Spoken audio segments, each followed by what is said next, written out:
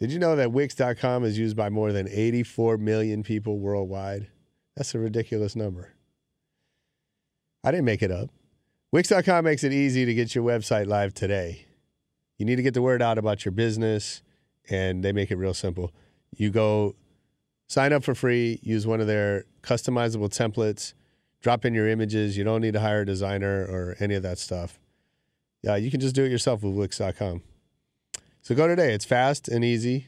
Send us a link to your new site, and we'll talk about it on the air if you made it with Wix.com. Don't try to cheat on that. Can't wait to see what you make. Wix.com, Wix.com. What's up? This is Rebel Radio. What up? What up? This is DJ Newmark. This is Peanut Butter Wolf. It's your boy. It's okay. Keep checking out Rebel Radio. Rebel Radio. This is Rebel Radio. We're in the place right here. Rebel Radio is going down. What did you say, Rebel Radio? Oh, wait. Let's do it again. Rebel Radio. What up, what up? Welcome back, Rebels. It's Rebel Radio. I'm your host, Josh Levine.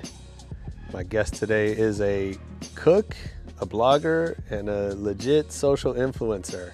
Her name's Michelle Tam. She's the owner of Nom Nom Paleo, which was nominated for a James Beard Award. If you don't know what that is, look it up. She's been called the Martha Stewart of Paleo, and not because of any securities fraud or anything like that. She's going to give some tips into living paleo without annoying all your friends.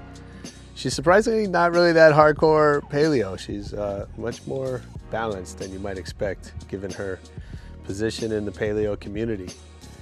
And she's going to give us some insights into her career path, how she's built this business. She's learned to think of herself as the consumer and really create content that speaks to her and let the rest sort of take care of itself, which I think is interesting. She's also going to give us some cooking hacks and some life tips on getting a good night's sleep. So good stuff for you here. Let's get into the interview right after our EDM.com track of the week.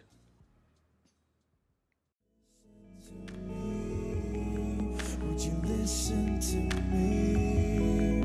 Would you listen to me? Would you listen to me now? Every time I leave, it keeps getting easier to walk away from you and walk out on my own. I swear you make no sense, but you keep on talking now. And the bones of what you say, it barely makes sense to me. It barely makes sense to me. That was Angus Dawson with Listen, our EDM.com track of the week. Now let's hear the interview with Michelle.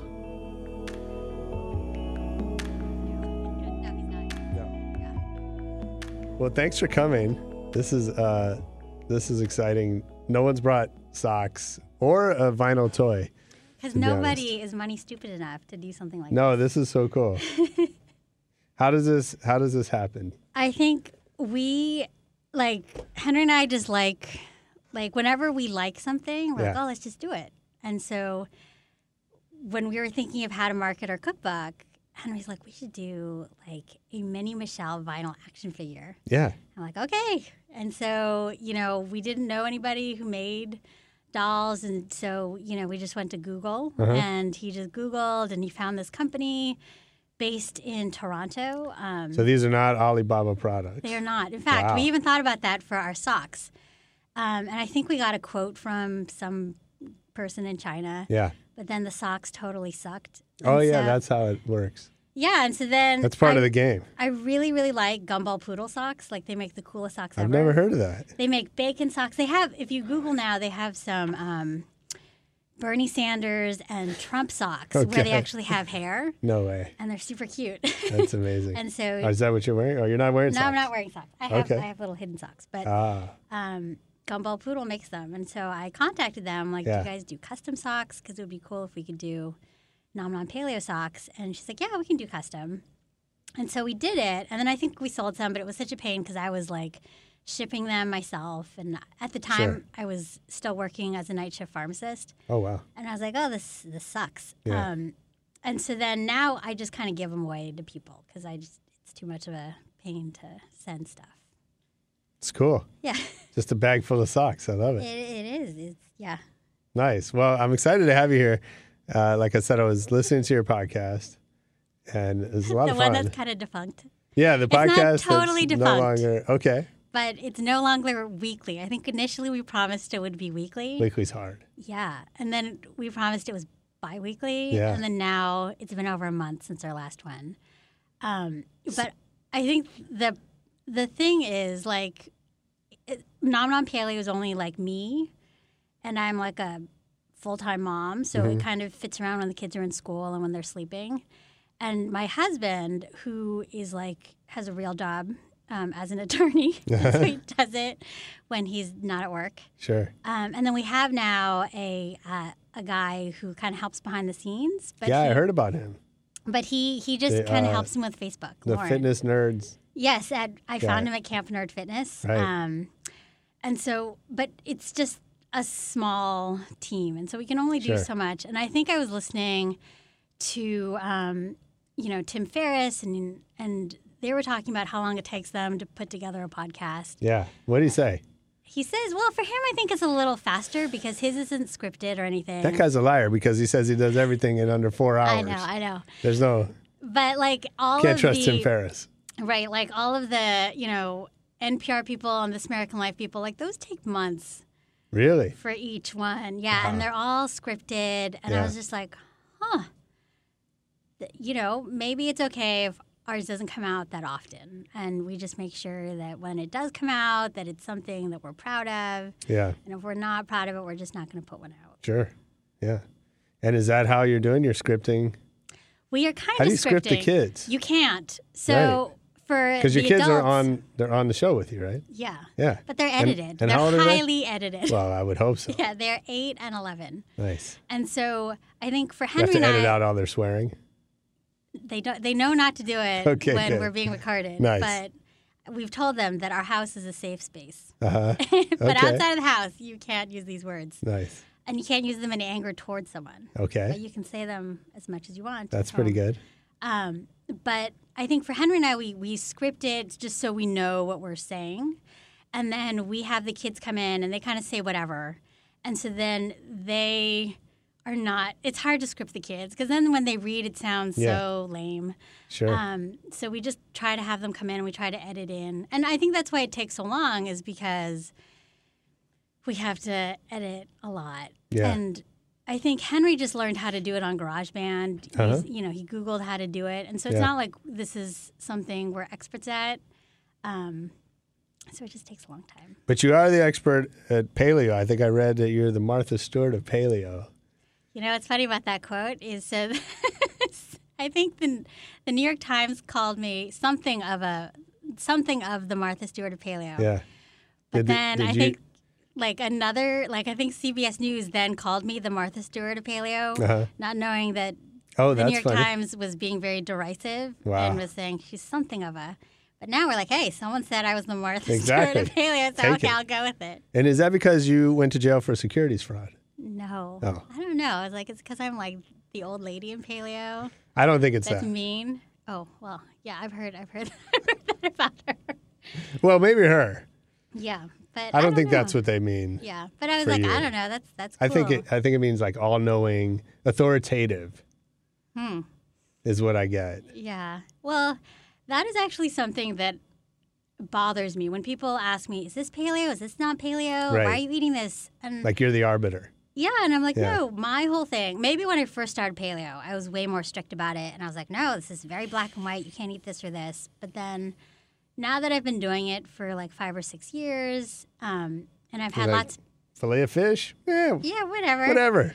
But I think that as long as you're mindful of what you're eating and you're just paying attention and you're making a mindful choice, like say you want a fillet of fish, you know that it's not the healthiest thing in the world, right? But you are making the choice to eat it, and you'll take the consequences.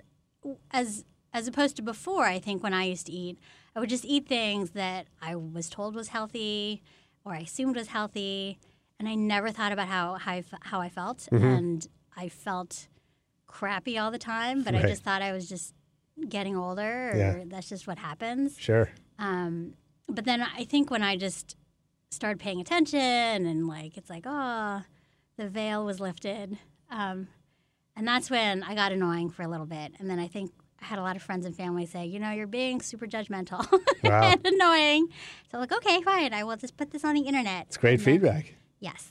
And then, but I took that feedback. Yeah. Yeah. And so now it's just there on the interwebs for free if you want to find it. And if you do, it's all there. And so I think that's a better way instead of trying to be this crazy paleo evangelist. Which seems to be the norm, I think. So, I am loosely follow, some it's paleo. Cool. You can be bi-paleo, you can be paleo light, whatever works for you. I wouldn't describe myself that way, but I think it's exactly what you said. I really pay close attention to what I eat. And so some of those things may or may not fit into a paleo regimen, but I'm conscious of what I'm putting into my body, and that's important to me. Whatever those choices are. But, that's really hard to sell, right? And what's, diet trends seem to be in inexhaustible supply, right? Like there's always a new thing. I remember, when I was a kid, we couldn't eat eggs and everything was low fat. Yep. And then, Atkins came along, right? There's this constant replenishing of the diet bookshelves. Yeah, I almost feel like we probably reached peak paleo. Okay. But I'm okay with that because I think for me, I'm not totally wedded to this whole idea of paleo that is totally fixed and totally you can't fix it or change it. I think that's stupid. If you have this totally prescribed idea of what your diet has to be and you can't waver from it, even if new information comes up or it doesn't work for you, I think that's not the best diet. For me, I discovered paleo and that's how I kind of got introduced to all of this stuff. But as new information comes out or I've tried different things with myself, I don't think there is a one size fits all for anybody. And people just have to see what works for them. I think it works if you kind of do a 30-day reset and kind of cut out things that are, normally cause people problems. But then once that 30 days is over, you have to eat in the real world and see what works for you and systematically try out things and see how that affects you. But I eat things that are not, traditionally paleo. I eat some white rice. Blasphemy. I know. I was on a taco crawl today. Really? Where'd you go? What is that place? It's something with a 5 in East LA. It was really good. Okay. Yeah, it's on my Instagram. Nice. All right, we'll check that. And then we went to a Oaxacan place for lunch, and then we had some. Yeah, Mexican food is tough with paleo. Yeah, but you can go gluten-free. So I think for me, I know that I gluten does not work well with my body. And so that's kind of my cutoff when I go out to eat. I was like, oh, do you just have pizza and just say F it? And I'm like, no, actually I don't because I don't want to, I don't want to go into TMI, but, I want to feel bad. Yeah, I don't want to feel bad. Yeah, I get it. Yeah, so I kind of know what my cutoffs are, but I will do a gluten-free treat and I will do other things that are, kind of junky, but at least I know what I'm doing. Yeah. Whereas before, I think I would eat all these low-fat muffins and all this crappy processed low-fat stuff all the time. And I was like, oh, it must be healthy. It's only 100 calories or whatever it was. Yeah. Whereas now I'm like, okay, I'm going to eat this, and if it stops tasting good, I'm going to stop eating it. Yeah. And before, I would have a giant thing of whole grain whatever, which tasted awful. Right. But now it's I'll have a piece of protein that's probably the size of my hand, but I care about the quality of that protein. And then the rest of the plate is vegetables. Yeah. And I probably eat more vegetables now than when I used to be a semi-vegetarian. And I just feel better. But I think a lot of people the reason why I think paleo becomes kind of popular, or if people do a Whole30, it's they really do feel better. Yeah. If they stick with it. And I think that's kind of what happened. Sure. I mean, you're cutting out all this junk. And yeah. Yeah, absolutely. So wait, I have a bunch of questions for you, but I want to hear how you got started in this. And so you're a pharmacist? Is that? I am a drug dealer by trade. Okay. I am licensed. Yeah. And so I graduated with the pharmacy doctorate. When I was in pharmacy school, I thought I wanted to work at a drug company and, just do drug information. Really? Yeah. And then did you go up, like, were you going to medical school? Is that your path? What was? I think What's the childhood like for What's the childhood? Well, pretty traditional Chinese American Did you grow up in San Francisco? I grew up in Menlo Park. Oh, okay. So in the Bay Area. I'm from San Francisco. Yeah, I went to Cal. Okay. And then when I was at Cal, I did a bunch of kind of the whole pre-med courses, but I was like, I don't want to be a doctor because I don't want to touch naked people. Like, I don't want to be a dentist because I don't want to stick my hand in anybody's mouth. I don't want to be an optometrist because I don't want to stick my hand in anyone's eyes. So you're like kind of a germaphobe. At the time I was, but now I believe in the whole microbiome thing. Okay. And see, that's the thing. Like, there are lots of things that have changed since I was in college about how I feel. I'm sure. And so then I was like, well, maybe I'll do nutrition because that's really interesting. I love food. But what's really interesting is nutrition and food science in the early 90s was all about low fat and how saturated fat is bad for you. Totally. And all of this stuff. So I'm like, oh, this is what must be right. And then I think I tried working in a lab, but I hated working in a lab. And I was like, what other choice is there? And so I think one day my sister was going to school at UC San Diego, and she gave me this necklace that had some lead in it that I think she got in Tijuana. And so it was really pretty, and I used to wear it all the time. And one day I went to the bathroom, and I took a shower, and when I came back, I was holding the necklace, and when I looked, it had shattered. And I was like, oh, my God, there's, like, mercury everywhere. Like, this isn't good. Wow. Then I called the Poison Control Center, and I kept on calling them and say, oh, is this okay? And they, like, reassured me that it was probably okay, but I should move, which was fine because I was renting. And then I was like, well, what kind of qualifications do you guys have? Like, what degrees do you guys have to kind of tell me that I'm sure they okay? appreciated that. I know, like some little snotty-nosed, like 19-year-old. And they're like, oh, we're all pharmacists. We all have pharmacy doctorates. I'm like, huh, that's a very interesting thing. I didn't know that you could do other things besides, counting pills. And so then I looked into pharmacy school, and it seemed very clean. And so then I went to pharmacy school, and I thought I was going to work in drug information and work at a drug company. And then I did work at one for a little bit. And when I did, I was like, this is not where I want to work. This is like, it was eye-opening, just what kind of goes on behind the scenes. And like all of these clinical trials. What's an example? Well, okay, so I think when you're in We're going to school, do an expose of the big pharma it's not on Rebel really, Radio. It's not really like, but I think when you're in school, you see all these like clinical trials, things that are written up in like, JAMA or, all of these medical journals. And you think, oh, these are totally solid. But then when I was working at a drug company, I was like, oh, really? Like the drug company hires people to write these studies and they just pay the doctor to put their name on it. I mean, there was just all these things where I was like, I don't know that this is what I thought it was going to be like. And so then I ended up being an ICU pharmacist at Stanford. But the hours were crazy. And so then the night shift position came up, which sounds crazy, but at least I would know what my schedule was. So I would work 7 nights on and then 7 off. Oh, wow. And so, but you're working shift work. So it's not like you're a doctor and you're working like 72 hours in a row or whatever it is. Right. Like I work a 10-hour shift and then I sleep during the day.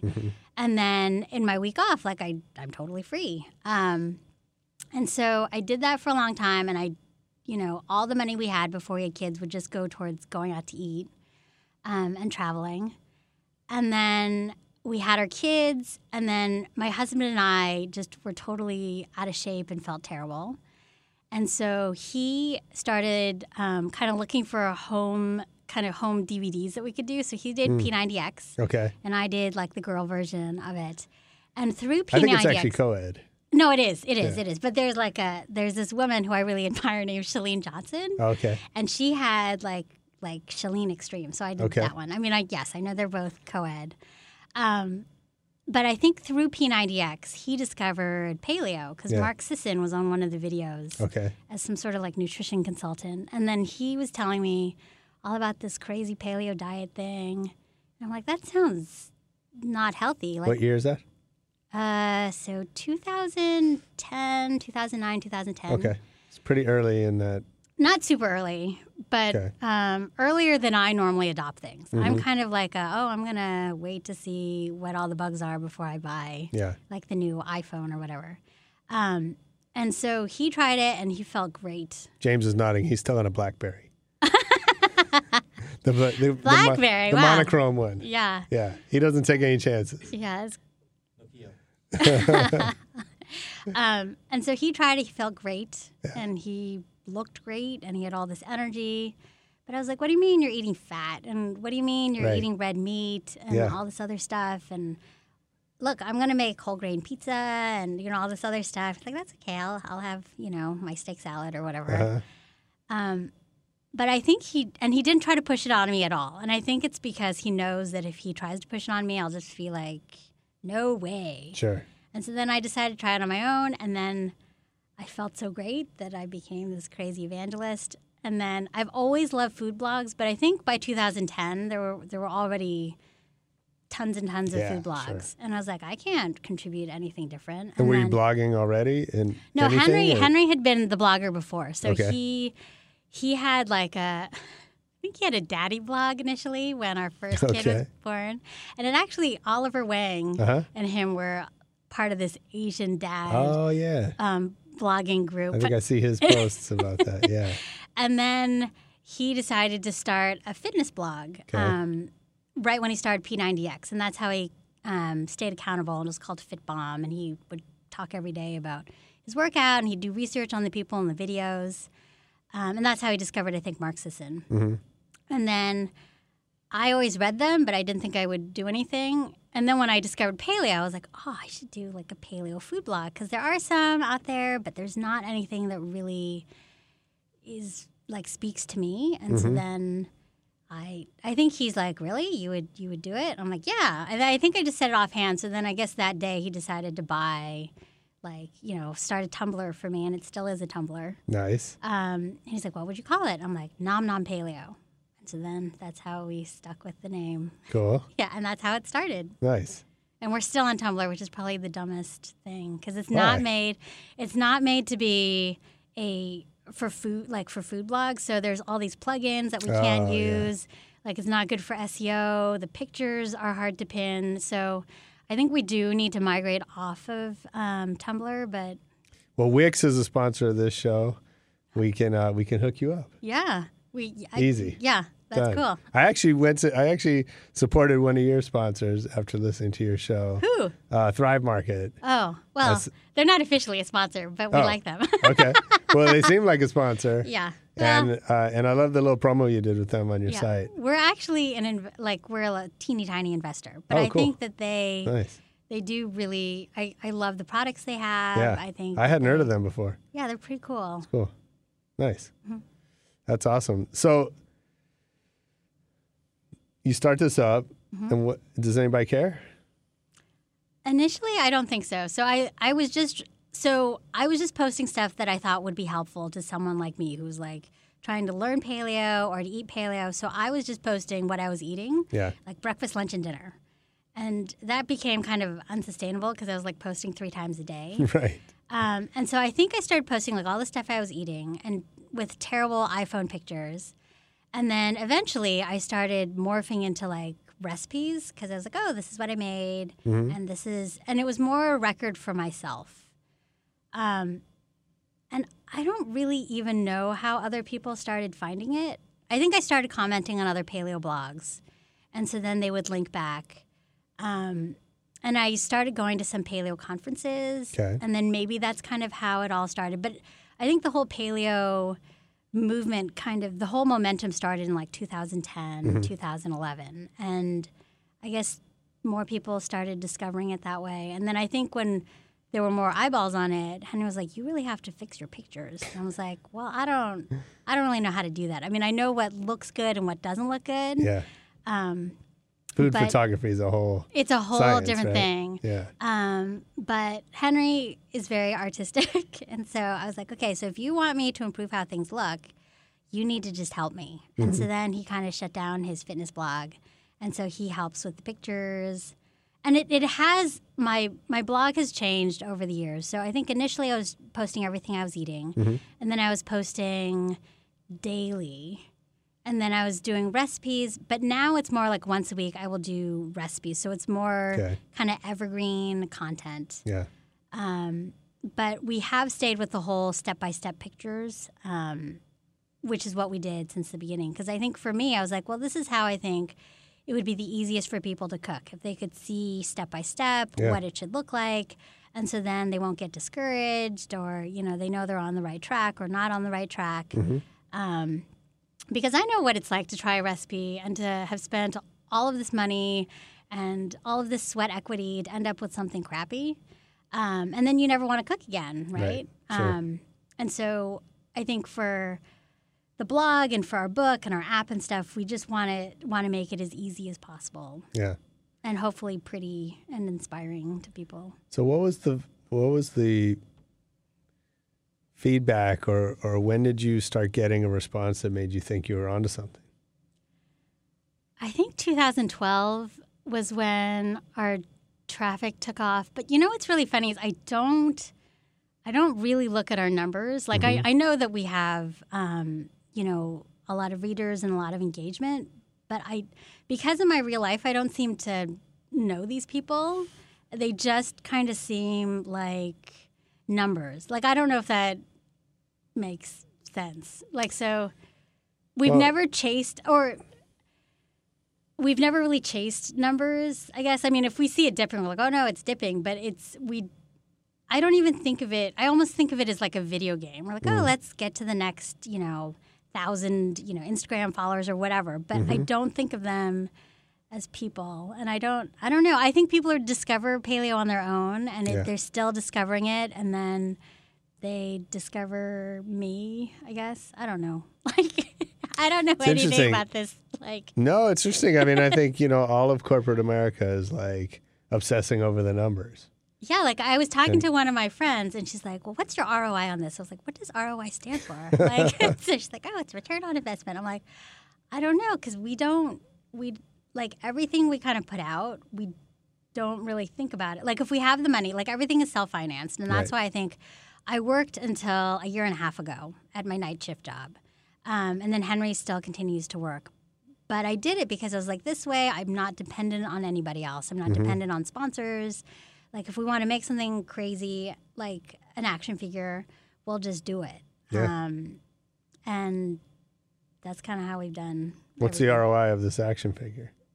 I don't know. Like, I don't think we've definitely not made our money back. No. Yeah, but I think it's just a really fun thing to have out in the world, and you can buy it on our site, but we don't push it. There's like baby bacon on here. There is, and a cleaver and eggs. And you can buy this for yourself. You can, or I can send you guys some. We have plenty in our garage. But I think that it's just a fun thing to have. Like, we just like making fun things. Yeah, that's so cool.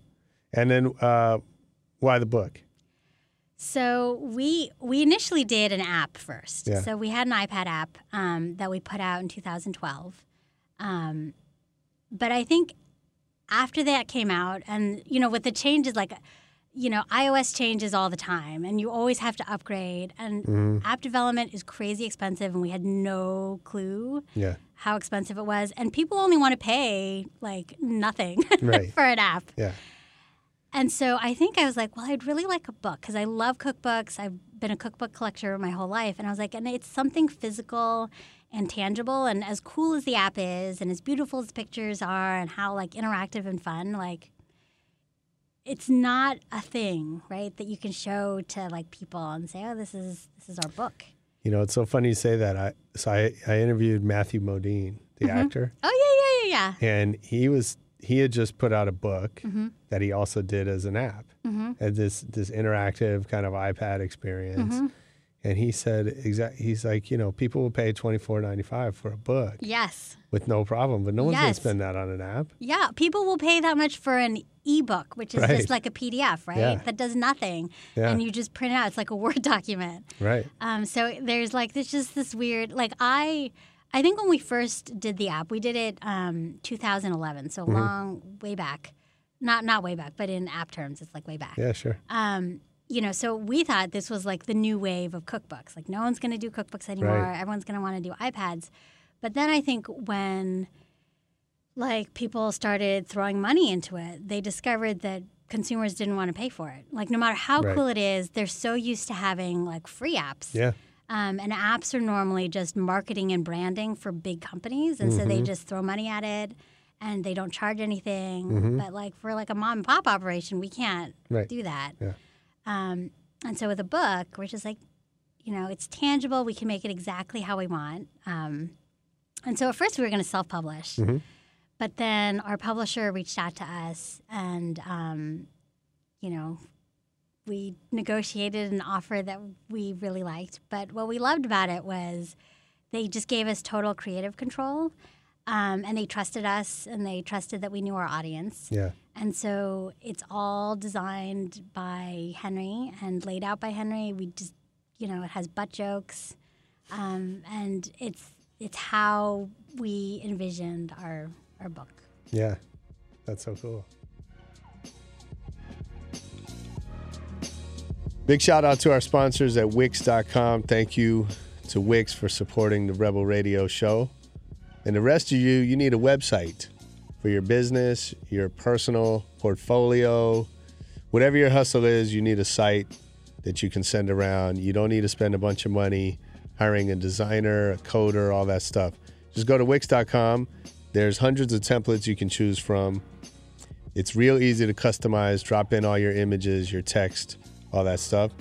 And the result is a great looking website that you made yourself for free, and it's fast and easy. So save a bunch of time, money, and all that. Get it done. There's no credit card required or none of that hassle. You can get your website live today. Wix.com, Wix.com.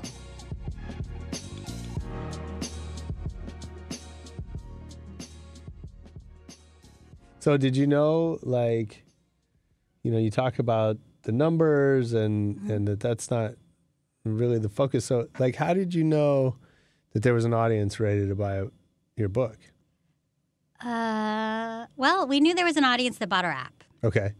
And there are tons of paleo cookbooks out there now. Yeah. But I think at the time when our book came out in 2013, it still wasn't like the glut that it is now.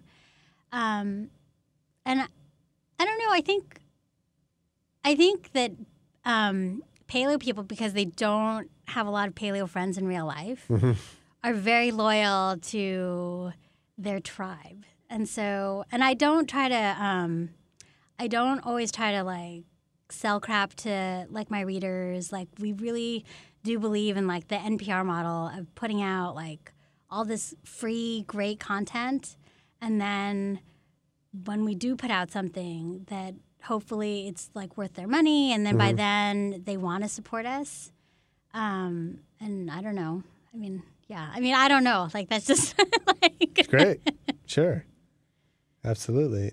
So what were there?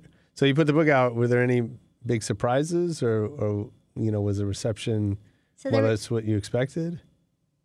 Yeah. I think we just wanted to not disappoint our publisher. But it's continued to sell. Yeah. Pretty well. I think that it's almost sold 200,000, which is crazy.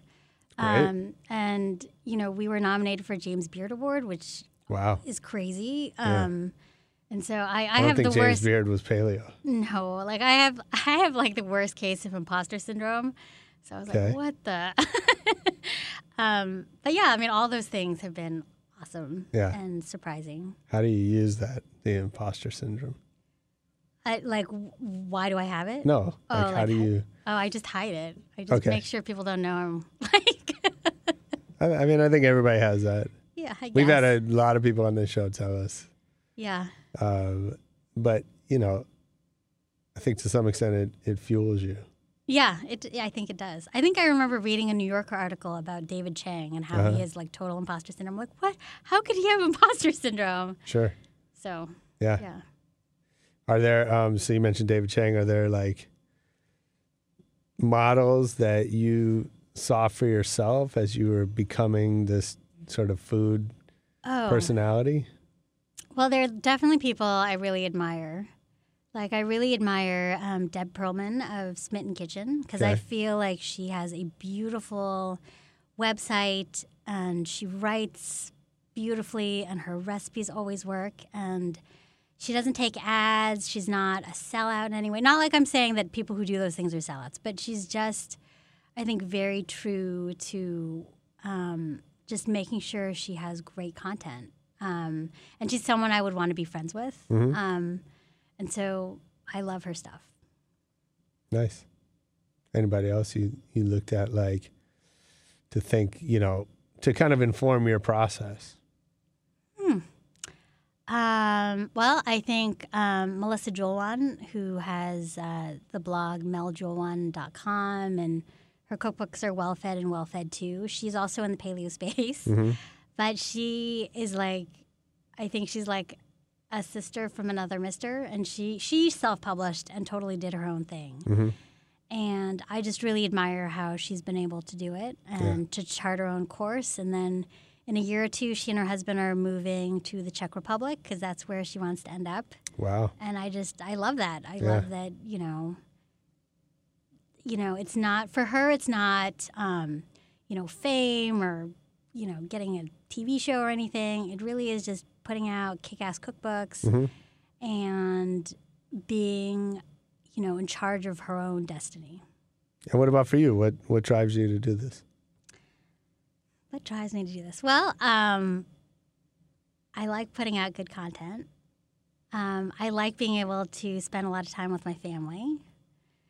And I also like being able to be in charge of my own destiny. Mm-hmm. Like, I love Portland, and so we just, we just got a place in Portland. So that's where I want my forever home. But right now, I think we're part-time until it's our forever home. But, like, I love that I can do that. I love that we can travel. I love that. Why Portland? So many reasons, except for when I found out that there's that whole Cascadian subduction. Yeah, that. No, I don't know what that is. Apparently, there's this giant fault line thing. Oh, yeah. That happens every 300 years, and they're overdue, and it's going to, like, wipe out. Maybe their math is wrong. Seattle. Yeah, hopefully. But I love Portland because I love the food scene a lot. I love the people. The people are all so open and nice. I love that there's nature. I love that, like, hiking trails and everything are so close. Mm-hmm. And the pace isn't this crazy, hectic pace because right now we live right in the heart of Silicon Valley and Palo Alto. And it's just, I don't know, I think it's not the best place to raise your kids, to have that much pressure. Sure. Because there are kids at the high schools who are committing suicide. Yeah. And that's crazy. Yeah. Like that, So you have a friend who's a teacher in Palo Alto, and they've lost a number of kids every year. Yeah. And I think the fact that it's an option, right? Like when I was growing up, it wasn't. Right. It was. I mean, you'd be sad or depressed. I mean, that's all part of being a teenager. But it didn't seem like suicide could be an option out. But now it is. Yeah. So, that's why I like Portland. Yeah. So how's the? You mentioned the paleo tribe. Mm-hmm. Like, how is it? Coming. I mean, I guess at some point everyone's an outsider, right? But you sort of found your way into it. Like. Was that very welcoming as a community, or was there? I think so. Was there resistance? Are there like paleo haters? Oh well, there's always haters, right? I mean, but I think that when I first got into it in like 2010, I think everybody felt the same way. They're like, oh, I can't believe how great we feel, and everyone else thinks we're crazy, but you guys don't think, like, my internet friends don't think I'm crazy. Yeah. And then we'd meet each other at like conferences, or or if we happen to be traveling in each other's area, we'd all meet up, and we're like, oh, look, like-minded people. And I think it's still like that. And especially like at CrossFit boxes, because like a lot of people who do CrossFit already, that's like a tribe, right? Because they're all in the cult of CrossFit. Yeah. But then a lot of them do paleo, and so that's, I think, another place where people find each other. But I think it's pretty welcoming. But paleo is getting a little more mainstream. I mean, it's not quite as mainstream as I think it is, because I like live and breathe it. Because you're in it. Yeah.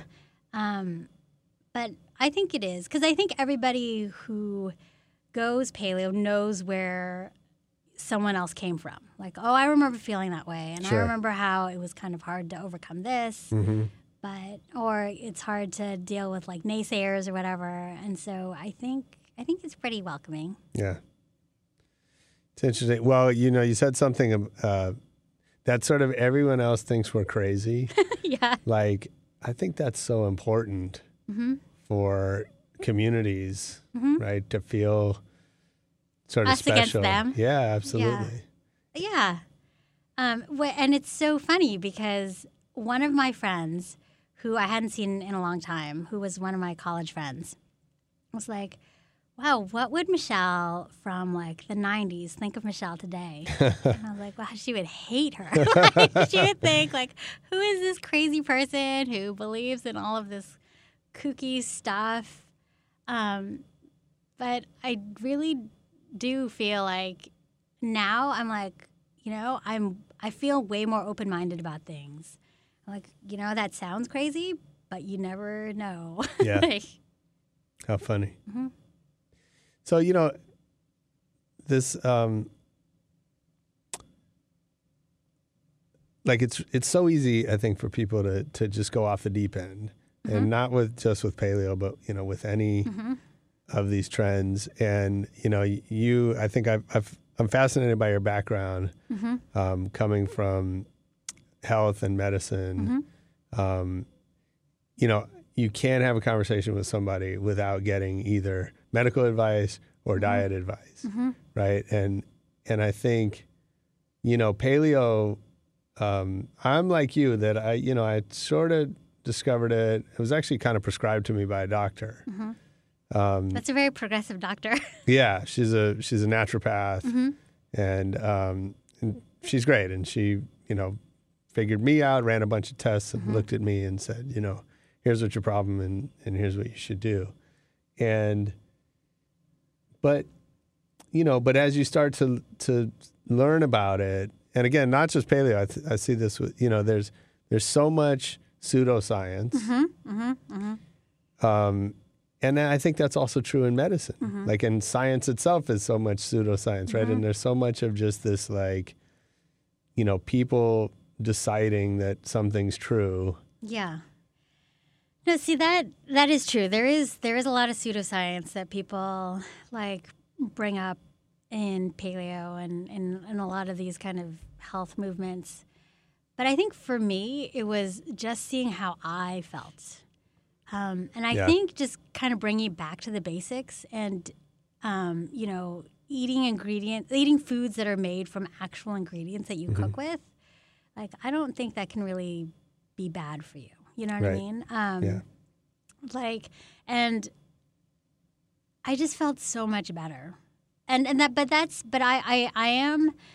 why I never talk about like the science behind stuff. Like, I leave that to whoever else wants to defend paleo. Sure. And they're like, no, but you're like a pharmacist and you have a nutrition degree. I'm like, yeah, but that was my nutrition degree taught me like totally the wrong stuff. Right.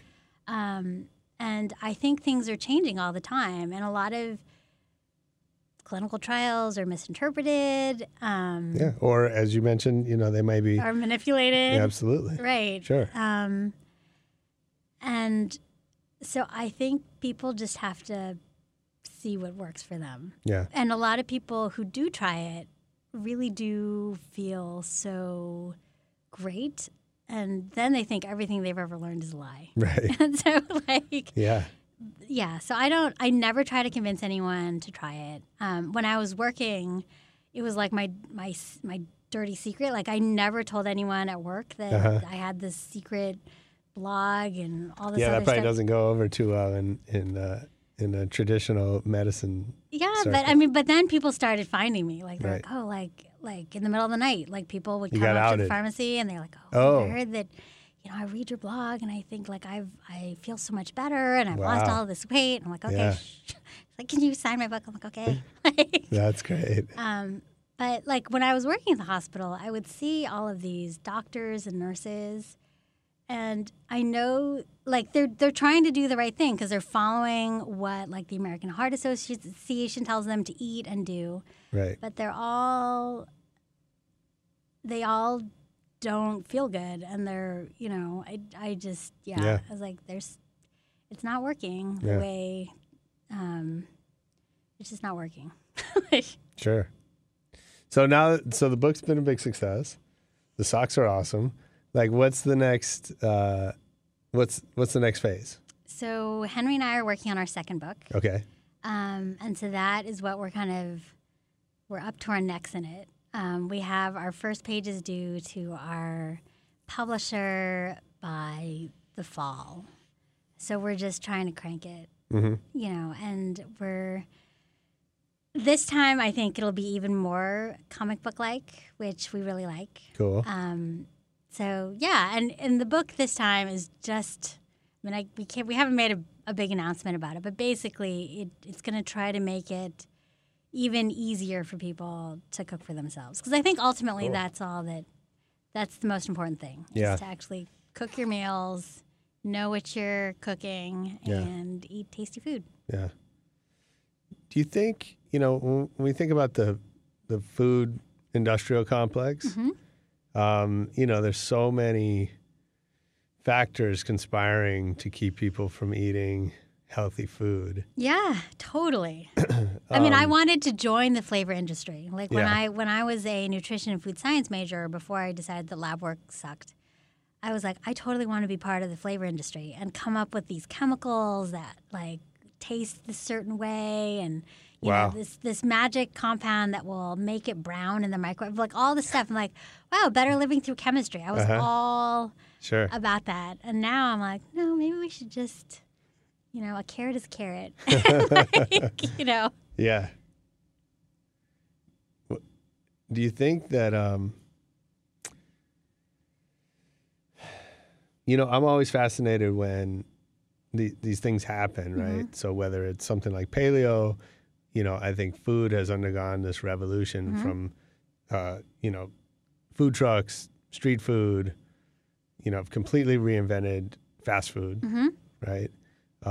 These TV chefs, there's always been chefs on TV, but there's this explosion. Right? Yeah, they're celebrities. There's celebrities, and there's it used to be. You probably remember, like, food just wasn't that good anywhere. Yeah. Fine dining even was like there was so little creativity and innovation happening, right? And in the last 20 years, maybe that's all completely changed. And I wonder. So I'm fascinated with like the industry, the restaurant industry, that seems to change so little as like all these big things are happening. And, I'm wondering, like, how come no one's hired Roy Choi to be their big corporate chef for a massive chain or any of that, right? Like no one's doing it. The best you get is now there's like a gluten-free menu, which is something, I guess, but it's still crap, right? It's just, Well, I think a lot of it is like kind of this underground movement, right? Yeah. So I think until there's enough demand, that's when they'll start responding. That's why now I think big companies like Green Giant have like cauliflower rice that you can buy. Oh, yeah. You know what I mean? So they are kind of jumping on it now. Yeah. But people have been, ricing their own cauliflower for like 5 years. Yeah. So I think it takes time for corporate That's America. a pain in the ass too, by the way. It is. Yeah. But, the frozen Trader Joe's stuff is pretty good. Have We you just tried ate that? it last night. Yeah, it Yeah, makes it was really it good. super easy. Yeah. So I think it takes time for it to kind of cross over. But Yeah. I don't know. I don't know that corporate America really will totally, get on board. I spent some time talking to one of the canned and frozen food Mm-hmm.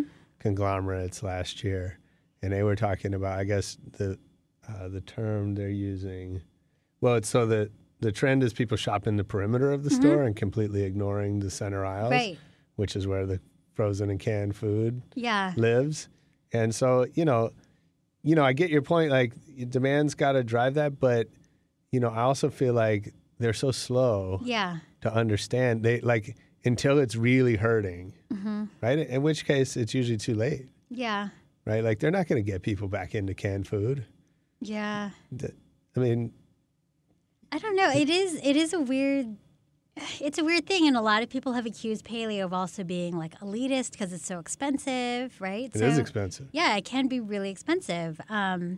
So there are all of these factors, because it is so cheap Yeah, for someone to go buy some fast food at a fast food chain, and they're already working like 2 or 3 jobs, Yeah. and they just want to feed their kids, and it is a hard thing to kind of maneuver. But I think there are ways to make it more affordable, and I think the reason why paleo is also gaining a lot of steam is because there are lots of moms like me who really care about what they're feeding their kids. And so I think there is a mindset change. And people are, starting to allot more money to groceries as opposed to other things that they shouldn't be spending their money on. like maybe eating out. Yeah, eating out, or even like cable TV, or other things like all of these electronics and things that you really don't necessarily need. And so Yeah, I mean, cavemen didn't have iPads. Right, exactly. But I think, like, for me, like, I was like, what am I feeding my kids? Why is it that I won't eat their leftovers? Yeah, So I think that there is kind of this big change, and I think it'll happen. yeah. You mentioned, that it's maybe peaked. So what does that mean for Nom Nom Paleo? I don't know. That people are just like, what's your 1-year plan? What's your 5-year plan? We don't know. I mean, I think we're going to ride it as long as we can. But I think I'm willing to evolve, no pun intended. But because I think that's kind of how everyone is. You just kind of change and pivot. Yeah. And right now it's been a great ride. And I'm very happy with how things are. I'm very grateful. And I like being in my present state. So I'm like, whatever happens, happens. We'll figure out. Is there a temptation to make it more of a business? I think I have the luxury of Henry not quitting his real job for us to really go crazy on that. And if he were to quit his real job, then we'd probably have to reevaluate things. But because well, that's hard to say because, Nom Nom Paleo is our business. We do make money through Nom Nom Paleo. No, but I mean, you could go out and get investors, and you could right. Whatever. There could I think be I like being a lifestyle business. Okay. And so I'm happy with it helping us pay the mortgage, helping us do the things we want to do. But my goal is not to take over the world and turn everyone paleo. Like, if you want to be paleo, I'm happy to make you, to show you a tastier way to do it. But I'm cool with how things are, which is probably not the smartest business person thing to say, but I like it like this. I don't know. I think a lot of businesses go under because they kind of push that harder than the market is ready for. Yeah. Or maybe harder than they're ready for. Yeah, and I don't want to again, we're like this small operation, so I don't want to kill Henry, and I don't want to totally have all these issues because I'm not sleeping, I'm not eating well, I want to enjoy I want to enjoy life because this is like the only life we have. Yeah. So. Love it. So give me some. But I think this might also be because I'm in my early 40s now. Like, I think if this all happened when I was in my 20s, I might go into it with a different perspective. And, you know, the grind would be everything, which it still is. Like, don't get me wrong, we like work all the time, but I think our goals are different than they would have been if we were younger. And we have 2 kids that we want to spend time with. And, you know, my oldest son is already 11, and, you know, he's going to fly the coop in like 7 years. So, you know, I like how things are. Yeah. What's the toughest day on the job? What's the toughest day on the job? I think just right now with the whole cookbook development, it is just making sure we hit the deadlines. Mm-hmm. So it is, I mean, I have to handle all the social media. So I have to do all that stuff. And we put out like our newsletter, which I do. But then it's also doing all the recipe testing and development. Because Henry is very concerned about how things look, which is great. Yeah. But I'm super concerned that the recipes work. And so that is the thing that stresses me out the most. He's like, who cares? It looks good. I'm like, no, it has to taste good. Yeah, sure. I don't care what it looks like. So you're just cooking constantly? I am cooking constantly, or I'm always, you know, every time I'm eating, I'm like, oh, this is a really cool flavor combination. How do I dumb it down for like a home cook? Right. So it's always just having that. Yeah. But I mean, but again, this is first world problems. I mean, like, come on, right? This is, back when I was like up in the middle of the night and, you know, dealing drugs and then coming back and taking care of the kids, like that was a little harder. Yeah, I bet. You mentioned, you know, you do all the social media. So like, how is there, you like study that and like, are you a growth hacker and you learn all the tricks or? No. Well, I mean, I listen to a lot of podcasts that talk about different ways to do things. Like what? I like Smart Passive Income because I think Pat Flynn, you know, he went to Cal just like I did. And I like that he's just kind of made himself who he is today. Okay. I love listening to the Tim Ferriss podcast a lot. Yeah. And I get good tips from, I mean, obviously those people a lot of his guests are like billionaires or crazy founders and VCs, but they're little hacks that I learn. I'm like, oh, maybe I should meditate more, or maybe I shouldn't, you know, pay attention to my email that much. You know, I have to do an autoresponder. Like there are certain things that I do. Sure. But the way I do social media is, I think it's not even social media. Everything that we put out for Nom Nom Paleo, including social media, I always think of myself as the consumer of that. Like, how would I feel if someone's always, you know, just doing links to sell their stuff? Like, I think that would be lame. And so, like, on Twitter, I'm just always responding to people. Like, if people ping me on Twitter, I'm always just answering their questions. Mm-hmm. Instagram, I only put up stuff that I think will be helpful. Like, hey, this is what I'm eating. And this is, like, if you're in Portland, this is a great place to get gluten-free food. And so I always want it to be helpful, useful, and Henry makes sure it's pretty. Cool.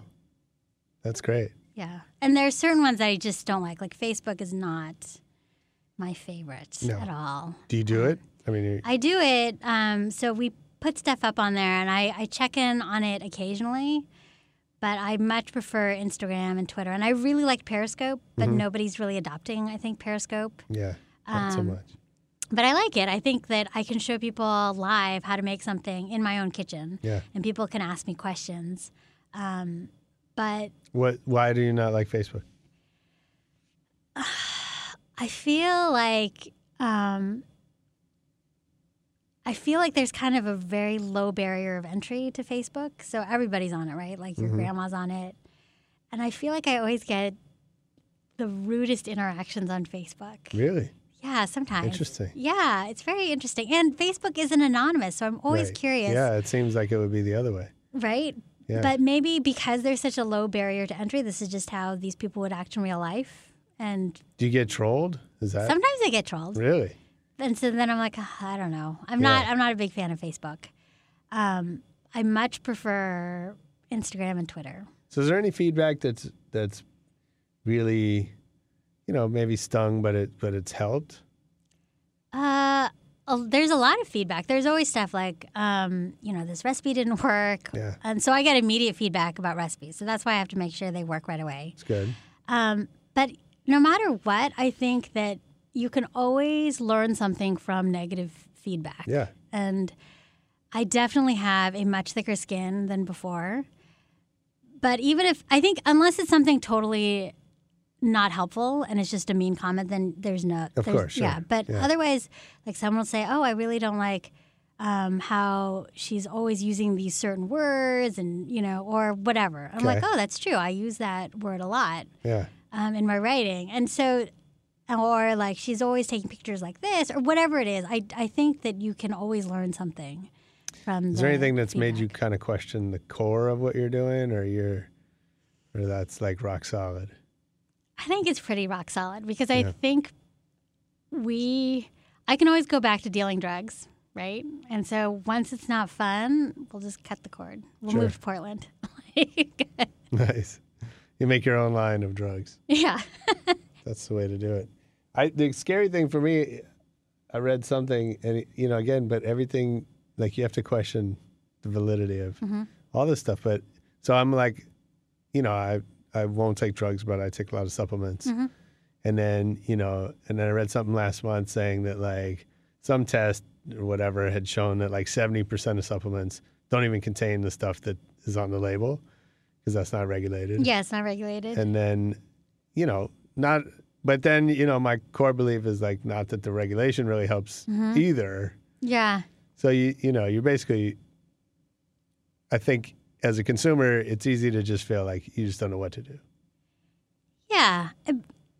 And I think that's true. But that's why I think, like, when you find paleo, you find other people, and then you find people you trust within paleo that will kind of, like, there are certain people I really trust, like Chris Kresser. I like Mark Sisson a lot. So I look to them if there's some question about, say, I don't know, like, is there too much of, like someone was asking me about like mad cow disease and bone broth. And I'm like, well, wow. That is technically a possibility because prions are not broken down with heat, right? Okay. But at the same time, the chance of that actually happening are so small. Like, I think that's a... Yeah, are we getting mad cow disease in the United States? I don't think there's been a case in many, many years. Right. And so I think sometimes you can fall down that rabbit hole too much, whereas I think the best way, like someone was asking me about like plastic safety because I used to sous vide a lot. And sous vide is where, you put meat or vegetables vacuum sealed in some sort of plastic in a temperature-controlled water bath. And it was really great when I was working nights because I could batch cook a bunch. You don't ruin anything, and especially grass-fed meat is so expensive. Like you can perfectly cook stuff. And so people started asking, like, well, what about plastic? What about, like, all the plasticizers and BPA and all this other stuff? And then I started really freaking out about it.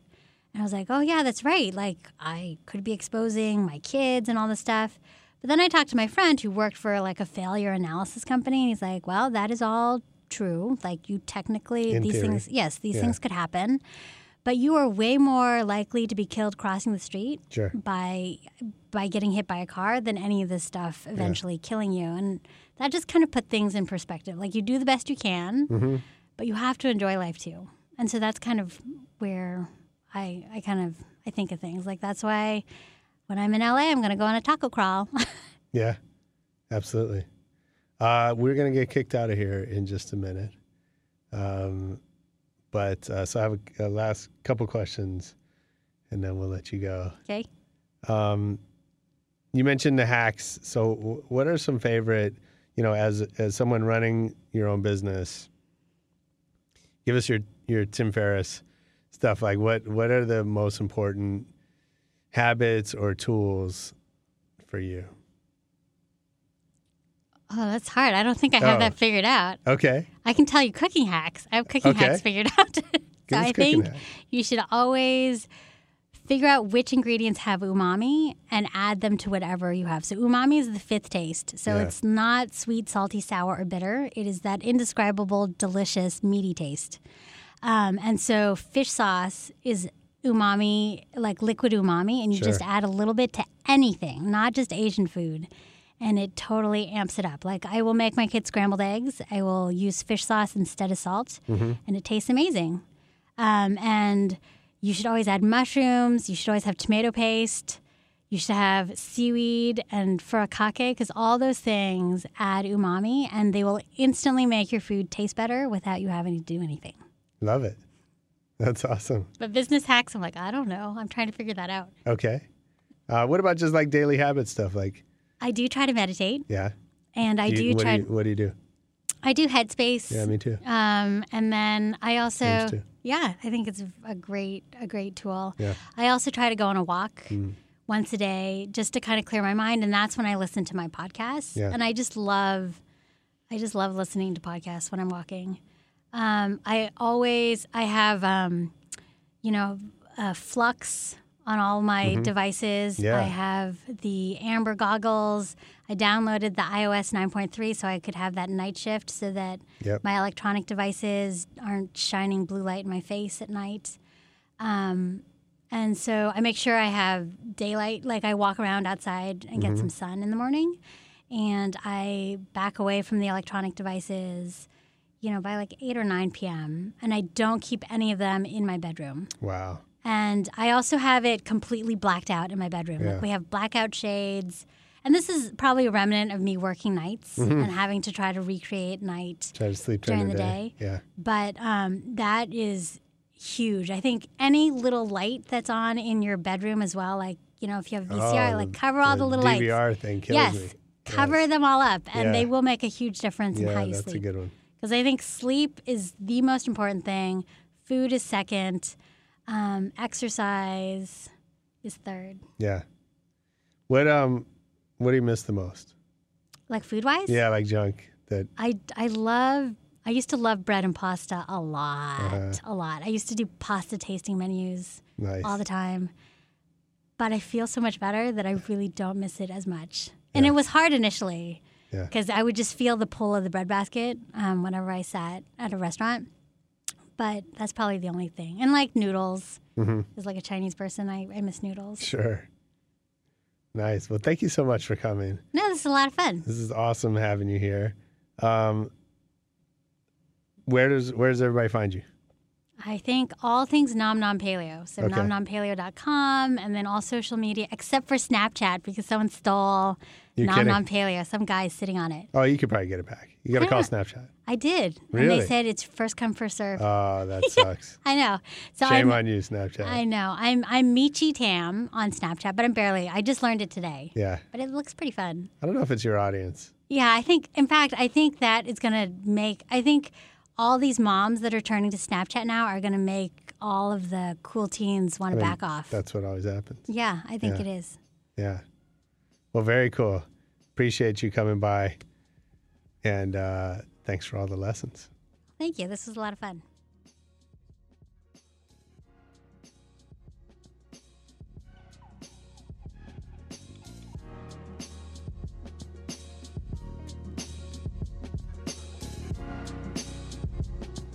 That was Michelle Tam, keeping you healthy and wise. I hope you enjoyed it. I had a good time with her. Hey, come back next week for more Rebel Radio. We got some good stuff planned for you. And meanwhile, let's check out a word from our sponsor. Wix.com is the best place to go to build your own website for your business, your portfolio, your artistic career, whatever your hustle is. You need a website, and Wix.com is the place to make that happen. It's easy, it's fast, it's free. There's hundreds of designer-made, customizable templates, and you can just drag and drop your images, your copy in there, and you're done. Wix.com, that's Wix.com.